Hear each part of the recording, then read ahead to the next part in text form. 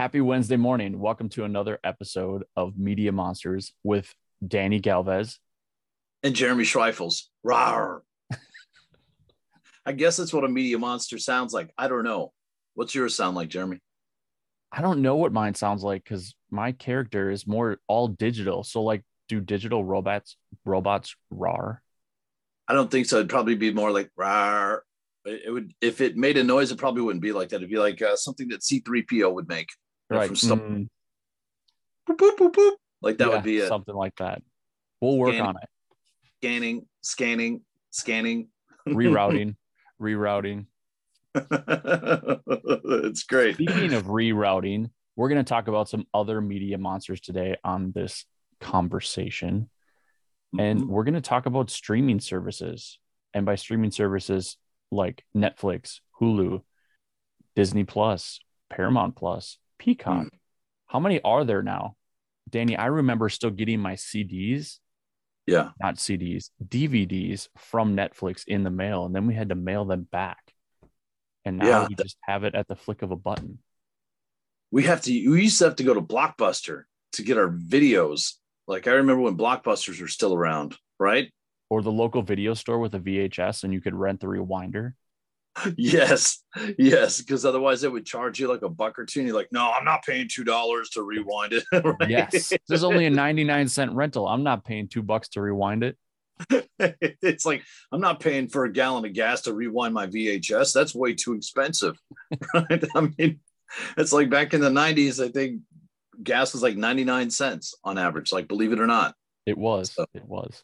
I only remember that because I had a Geo Metro and it had a 10-gallon tank and it was always $10 for me to just fill up. I thought, man, this is great. I was like, I'm rich. Now it's $30 to fill that same tank. That's right. The streaming services have gotten out of control, and I have a lot of them. I've got Hulu, I've got Paramount, I've got HBO. And what they've started to do, which is very interesting, is they have begun to form conglomerates, right? I mean, you can see it. You can see Spotify doing it. You can see Xbox, same thing. I mean, you have all of these services. You can stream pretty much anything and everything. You want to fight? Remember back when they had pay-per-view? Yeah. They used to do pay-per-view. You could pay, $49.99, watch the fight. One person would buy it and everybody would come and pitch in. And I think I went to one fight like that. I had to pay like $10 to get in on the streaming service. And, it was, I forgot what it was. It was like they would broadcast it directly to your home, which I think if you think about it, I've been looking at a lot of sci-fi lately, and the foretelling, like iRobot, watching that with Will Smith, there's a lot of foretelling clues that have been left to the technology that was available at the time that they could write about, and it made sense, right? Right. And I would see that and go, man, maybe they were just doing one big test when they would stream these fights to our home and do all kinds of tests. Yeah. And the crazy thing is we paid for it. They're like, we're going to run a test, but you're going to pay us to do this test. So it's amazing all the data that they've collected.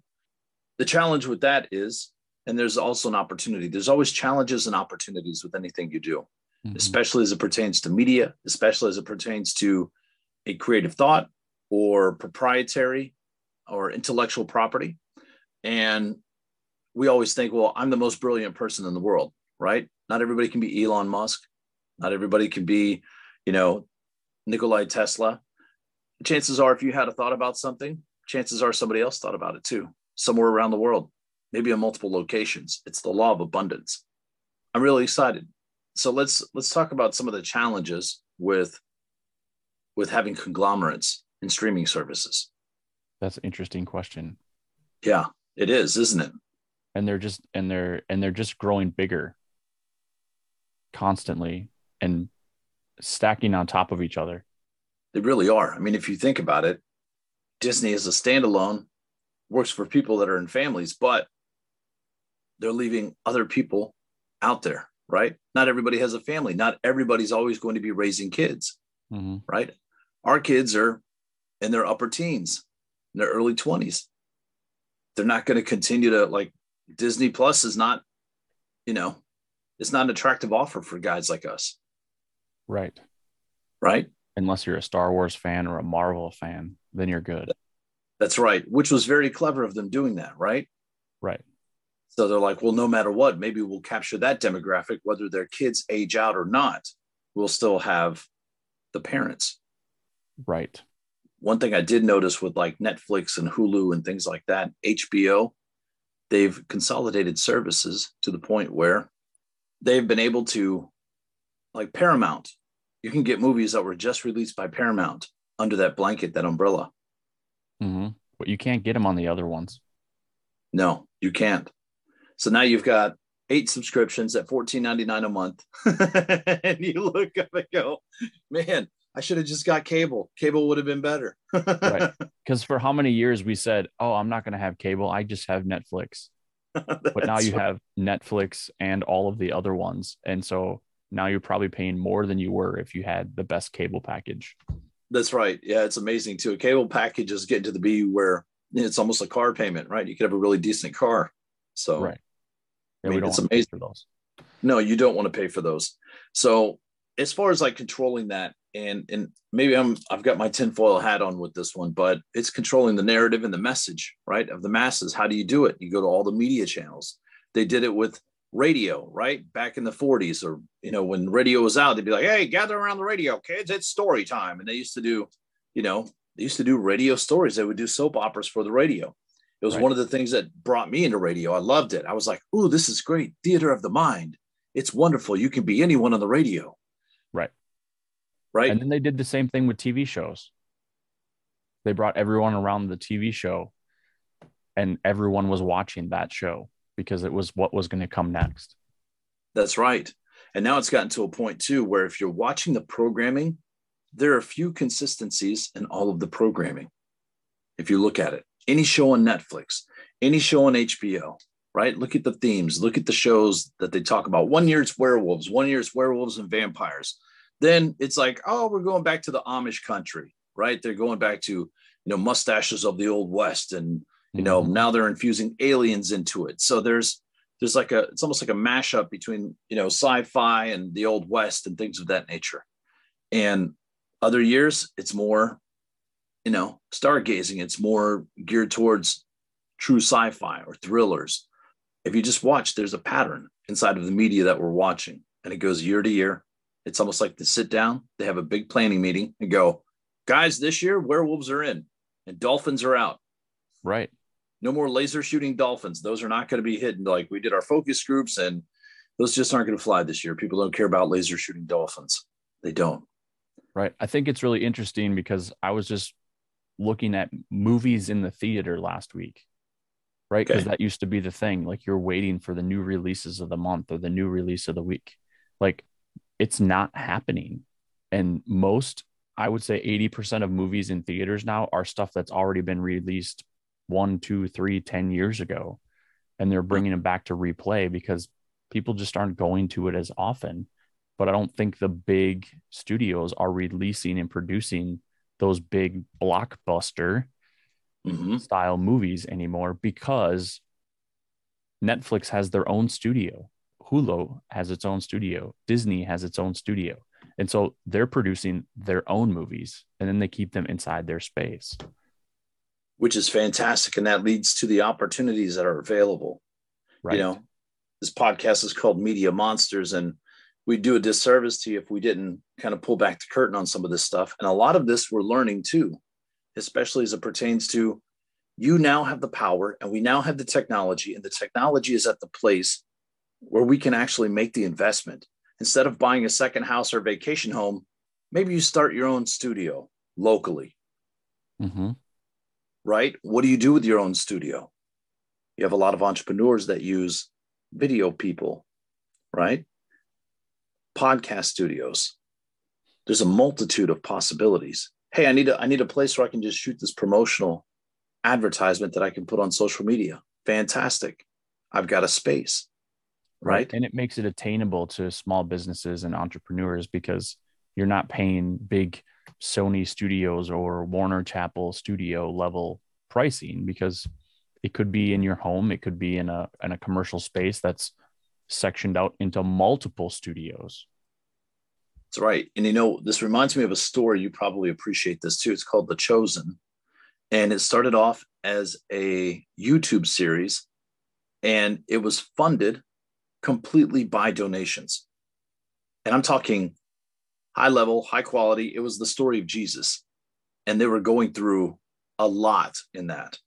They were going from, I think, from the point that he was before he came into the world. And it was amazing. It was amazing. And I'm not trying to be religious. I'm just giving it as an example for you so that you understand, the magnitude of what's possible out there. And probably the first whole season, the director would go on, he'd speak for about 15 to 20 minutes. He was kind of explaining the story, talking about the actors and actresses that they had sourced from overseas. And it was amazing to see that happen. I remember when they had gotten picked up, they just got picked up by Netflix or by Prime. And it's amazing because the man had a vision. He had a lot of faith, and he was willing to do the work. The logistics of putting a movie together, let alone rewriting scripts and things of that nature, they're tremendous. And this man was very, very involved in this whole process.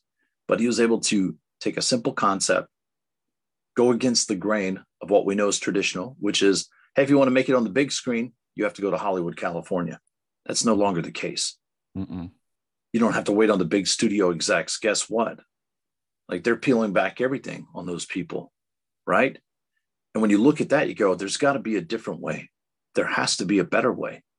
Am I qualified to do this thing? I bet you that you could write, produce, and direct your own show. You absolutely can. Yeah, you can. I mean, it's possible. You can have your own studio. You can get together with 10 of your friends and say, hey, let's go rent a space. Depending on where you live, it might cost you $100 to $200 a month each. Now you all have a shared space where you can go in and create content. You can monetize it, right? Now you've got some credibility. Start making money, you can expand. Now you get into a bigger space, right? So that movie that you wanted to make or that documentary you wanted to make, it's possible. You can make it. Now, you don't need a physical space to do it.